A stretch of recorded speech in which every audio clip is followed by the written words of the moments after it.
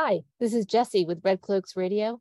Today's show is an opportunity to meet four of the women who are artists participating in an amazing show at Western Ave Studios in Lowell, Massachusetts. The show is called Roe vs. Wade Overturned, Artists Respond.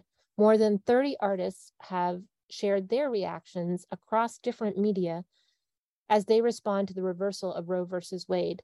There's galleries on 5 floors of Western Ave Studios, and today we'll have a chance to talk to 4 of the women who have submitted work for the show. If you'd like to take a look at the images, you can look at our Red Cloaks Radio page at bostonredcloaks.com or find Boston Red Cloaks on Instagram or on Facebook, and you can follow along as we're listening to these wonderful guests. Red Cloaks Radio is a production of the Boston Red Cloaks. Hi, this is Jessie with Red Cloaks Radio. It's October 7th, 2022. We've got a fantastic show today. Joining me as co-host is my dear friend, Margaret. Hi, Margaret. Hi, Jessie. How you doing? Excellent. You're wearing 2 cloaks today. I am, a red cloak and my artist cloak, kind of a new one at Western Avenue Studios in Lowell. And we're really fortunate today because we have 3 people who are in a show that is currently at Western Avenue Studios, and it's artists' reactions to the recent dropping of the Roe Act federally. And I want to say hello to our guests. Michelle Bowl is here. Hi. Hi, Michelle. And Becky Gibbs. Hi, thanks for having me here. Yes, Michelle and Becky are curators of the show, so we'll have the chance to hear about how the planning went. And another guest, Anne Plaisance, an artist at Western Avenue Studios. Hello, thank you for having me. You're welcome. It's amazing to see the women behind the work, having had a chance to see the show. When you leave the show, it's just incredibly satisfying. You've touched so many emotions and responses that I know our listeners and certainly I feel over this past couple of months as we process the Supreme Court's erasure of our human rights and our constitutional rights. Cannot wait to have this conversation. For listeners, this is going to be a 2-parter, just so you know now. And we thought we would start out talking a little bit about the origins of the show. I know Margaret let me know about it, and Margaret had some questions too. Yes, I know about the show because I'm in it, but I wasn't involved in the planning. And I'd love to hear from Michelle and Becky, the curators of the show. How did it happen? You know, how did the whole show come together? Well, it really started as a reaction to the reversal of Roe versus Wade by the Supreme Court.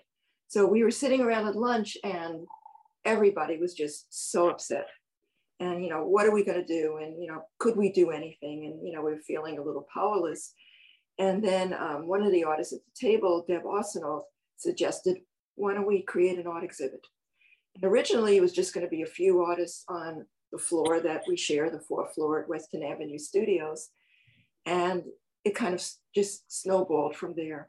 A lot of artists from other floors wanted to participate. So I sent out a general announcement asking who would want to participate. And I was very surprised by how much of a response we got. Originally, there were like 31 artists from all different floors in the building. And we are a big building. In our particular building, there were about 250 artists. In the lofts area, which is part of our studio complex, there's another 40, I believe. So literally people from all over the building decided to participate. And Becky, in terms of putting people together, once you started seeing different people express interest, how did you cultivate each artist and figure out how they were going to get their work to you? Did you try to limit the way they participated? Because you've got quite a mix. There's sculpture, there's painting, there's printmaking, there's photography. How did you do that, or did that just spontaneously come together? Well, Michelle and I set some parameters for the show. We were really fortunate to be offered multiple galleries in the building. We have 5 different mini galleries, and often co-curated shows are just one of those galleries. So when Michelle brought me on board as a co-curator, we discussed that, and we decided to make it an open call for anyone who wanted to create work. So even though the show is curated, it was not juried as far as anyone being excluded from expressing what they wanted to express. So some artists did offer us options, like here's a few pieces I can provide and you can choose which one you want. But mostly the subject matter was clear and artists were open to create whatever they wanted. So then we just set up some guidelines for when the art would be due to be turned in. And then the curating of the show is something that Michelle and I did separately, as far as what work speaks to another piece, what piece is going to work aesthetically with another piece as far as hanging a show. So those were the logistics of putting it together. And we were so thrilled that the work did speak to each other, that it did relate artistically and thematically. So we're quite pleased with how it turned out. So I'm curious, and how did you hear about the call? Did you read about it, hear about it from someone? And what made you decide that you wanted to be part of the show? So it happens that I'm the neighbor of Michelle and Becky. And we're chatting quite regularly when we see each other. So as soon as they told me about the show, I was like, oh, hell yes, I want to be in the show. I've been working on subjects regarding women empowerment for the last 10 or 12 years. So I was like, yes, I definitely want to be in the show. And which piece do you have? I have plenty of them. So that was my reaction. And Margaret, how about for you? Because I only got to hear about it when you said, hey, the opening's coming up. Yeah, right.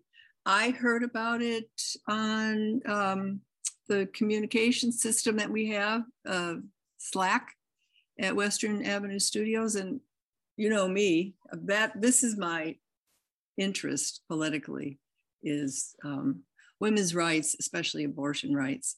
So I was thrilled that you were putting on the show. As I mentioned earlier, I'm kind of new at Western Avenue Studios, so it was an opportunity, to take part in the show.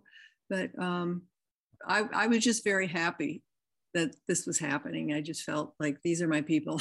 I'm in the right place.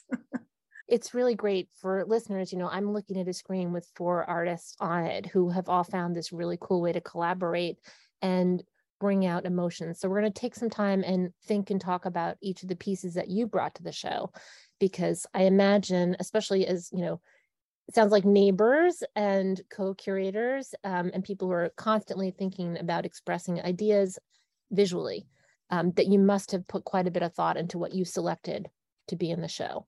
So I'd love to just, I'm going to circle back and ask Michelle. Michelle, I'm going to put up a picture of the work. And for listeners, you'll be able to find this on Facebook or Instagram or our website. And I just want to go ahead and put it up so we're all looking at it at the same time. But Michelle, tell us, how did you create this work for the show? Is it something that you were already working on? The title grabs you right away. It's called Poor Tense. I created this for the show, but I thought about it for a long time. I wasn't sure what I was going to do. Initially, I thought I might do a sculptural piece. This is a little bit different than what I normally do. This is much more surreal than my general work, which tends to be more realistic. But I was thinking about, what does this really mean to me? How do I really feel about it? So it just seemed that we were going into unknown territory. So the door opens and there's, a woman walking in, but it doesn't seem to be an exit. And beyond it is this stormy sky. Is this what the future holds? Also beyond it is it seems like the edge of the world, like walking off a cliff into chaos and storm. In the front of it is one of those, the kids call it cootie catchers or fortune tellers. I know I used to play with that as a child. But I numbered, though it looks like there are choices on the outside, first you pick a color and then you pick a number. Only the numbers here are all the same because there is no longer a choice. The house represents what could be sanctuary, but is it still safe anymore? You know, and I kept thinking about, you know, years ago when I was younger, when abortion was illegal, and people were going into very strange places in order to deal with their abortion care. So the house is many things to me. Is it safe? Is it not safe? And then the map underneath it all started with a map of the states, of the United States, where abortion was already illegal. So it's all, you know, mounted on that map, which sadly has become even worse. Well, the power in your painting of bringing so much dimension, because I think for us as viewers, and I'm seeing everyone's head nodding, who's looking at it here too. For us as viewers, you've got these planes, and it does somehow seem to evoke the passage of time, because you're going from one plane into another. The way the foreground looks like maybe we're standing on a wood floor with these items on it, but then the scale shifts between the door and then the house, which is small. It's really amazing how you've done this. So has painting been your area of expression? And if so, for how long? Because you said you were thinking about a sculpture as well. I'm not a sculptor, so Okay. Painting has always been my media, but years ago, I actually taught sculpture, which I really enjoyed doing. So I was thinking about, you know, it seemed to me that it could become a three-dimensional piece, but it didn't really gel in my mind yet. This became more solid for me the more I thought about it. But I'd say I thought about it for 2 or 3 weeks before I actually started the painting. I can totally imagine that. I can imagine you're creating this again in a three-dimensional space. The painting does bring us there, though. It really does. This actually is like real objects. I actually made the fortune teller, and the little figure is, believe it or not, a Star Wars figure that I placed on the doorway. And the doorway I have, if you pause me, I could bring it in. That's amazing. And we would love to. Yeah, it's Okay. great. Hold on. I think that idea about Star Wars and this whole thing of being like light years behind. I love this piece. It's beautiful. Yeah. Okay, so Oh, look at this that. is my door. That's great. This is actually a piece that was made for a play that I was a scenic artist for, called Communicating Doors. So we had a little model and it was on a base. And so I kept looking at this. But I knew That's great. the reference. So this is my little Star Wars figure. Oh, that's great. When I turned her around, you know, she's has some weapons, which I wanted to get out of the picture. But anyway, so there she is. Yeah. So posed her on my table and photoshopped the sky in and, you know, altered the sky some. But really it started by playing, and I have probably 30, 40 pictures until I finally figured out how this was all going to go together. It's fantastic. That's great. So thinking about this dimension in space, love to think, Anne, a little bit about your work. For people who are going, if you go into the studio, this exhibit is on different spaces. When you come to Anne's work, you are looking at a large scale painting that immediately transports you. The size and the scale put you into this place that Anne has created. And there's a figure, and I'd love it if you describe it in your own words, because it is extremely powerful. And we can share our own interpretation of it, but there's nothing like hearing from you what we're looking at when we see this woman. Okay, so maybe I will share a little bit of backstory for this painting. I moved to the United States 7 years ago. And the first book I read was The Handmaid's Tale by Margaret Atwood. And it really deeply impacted me. I think I should go back to the book actually, because like my English improved since 2015. But I was like, my God, that's just so scary to see that women's rights can be just taken away like that.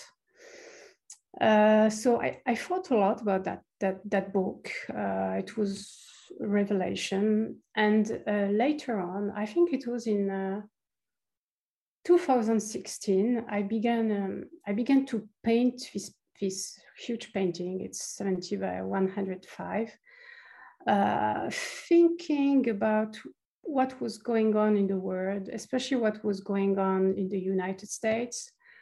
I was deeply shaken by, the elections, the presidential elections, by what was being said. And there was this deep anguish in me. So I decided, when I decided to paint this piece called Life or Theater, I was really like, is it really happening? What is going on? So you see this beautiful woman in red, and really the red. I didn't watch the Netflix series yet, but just reading the book, I was really thinking about this The Handmaid's Tale when I began to paint it. So here you see a woman who is like, you don't really know what is going on, because you think that she's going out of the wood. But actually, if you look closer to the painting, first, you don't see her eyes. She's blinded. So she might be blinded for many reasons. Like, I love the openness of art that allows you to understand and to interpret with your own experience. It's really a conversation between two souls. So it's a mirror. So some might say that, it's blindness to the world around you. It's blindness to your own sufferings. It's blindness to your experience. It might be like many, many things. So you have the feeling that she's in front of a forest, but actually when you look closer, maybe it's a forest, maybe it's a scenography, maybe she's out of the woods, or maybe she's on a scene, on a stage. So I would say this painting was in itself a mystery for me. I think I put a lot of things that were unconscious at that time. Coming from my own experience and my life as a woman. So that was really the general idea behind it. It's incredibly powerful, and clearly within the Red Cloaks, we've really explored this imagery of the Handmaid's Tale and thinking about the anonymity and the power of the red and the cloaking and the fabric and that textile that women are wrapped in. Your contrast here, there's this elegance, there's a refinement about her, there is something incredibly grand about her. This woman looks very important. When I hope people will get up to Western Ave and see all of the work we're talking about, the scale of this figure and the way she is captured, it just underscores women being very, very important, extremely powerful. And what about the doll on the floor? I puzzled on that when I saw the painting. So when I was painting this, I was really thinking of a woman who is like advancing, moving forward, leaving difficult stories behind. And the doll is like leaving also difficult memories from childhood behind, like, okay, it's done, it's on the floor. I do a lot of work that is dealing with difficult and taboo subjects. I think it's necessary to talk about them. Like I'm doing a series called Bedrooms regarding child sexual abuse, because if you don't deal with it, you can't heal it. So for me, it's really important to provoke a conversation, whether it's, domestic violence, whether it's, women's rights denied, whether it's sexual abuse, whether it's like anything that is difficult. I think instead of, putting it under the rug, my role as an artist is really to say, hello, let's talk about it. Let's, deal with it. So that was this symbol, this little doll of like, done with the shit from my childhood. Sorry, I said a bad word. Hey, you can say anything you want on Red Cloaks Radio. It's totally okay. Sorry. May we all be done with the shit from our childhood. That would be a good thing for people. Yeah. So I think it's important to, deal with what you have to deal at your own pace. And I'm very vocal about it. So in my artworks, I'm, art is often a good support for conversation and for, the meeting of souls and healing and connection. So that's what I'm trying to do. And very often, like when I ask, people who come to see my art, I'm asking them, what do you see? Because I know what was my intention, but you have so many things that are like, you are blind to them and you don't see them. So it allows to have a conversation, like people will say, yeah, I had an abortion, or it reminds me of that. And just like sharing this just allows us to be closer to each other and to see that we are all one human race, and independently of origin, culture, color, gender, whatever, we are one human race. So I love this connection around seeing, and it's perfect because, Becky, I'm thinking about the title of your work and seeing red, and we're going to come back to you next, but we are going to take a break. And we're going to have this as 2 parts because, listeners, we have a lot to unfold in the works that lie ahead. So everyone, hang on to your seatbelts, and we will be picking up in part 2. Just click your link for the second link. The show is at Western Ave Studios. Tell us when it's up through. It's up through November 7th, and the building is open 12 to 5 every day. Fantastic. And you do not want to miss the show, and you do not want to miss part 2. All right. We'll be right back with you in part 2. All right. Okay, see you soon. Thank you. See you soon. You've been listening to Red Cloaks Radio, a production of the Boston Red Cloaks. Find us at bostonredcloaks.com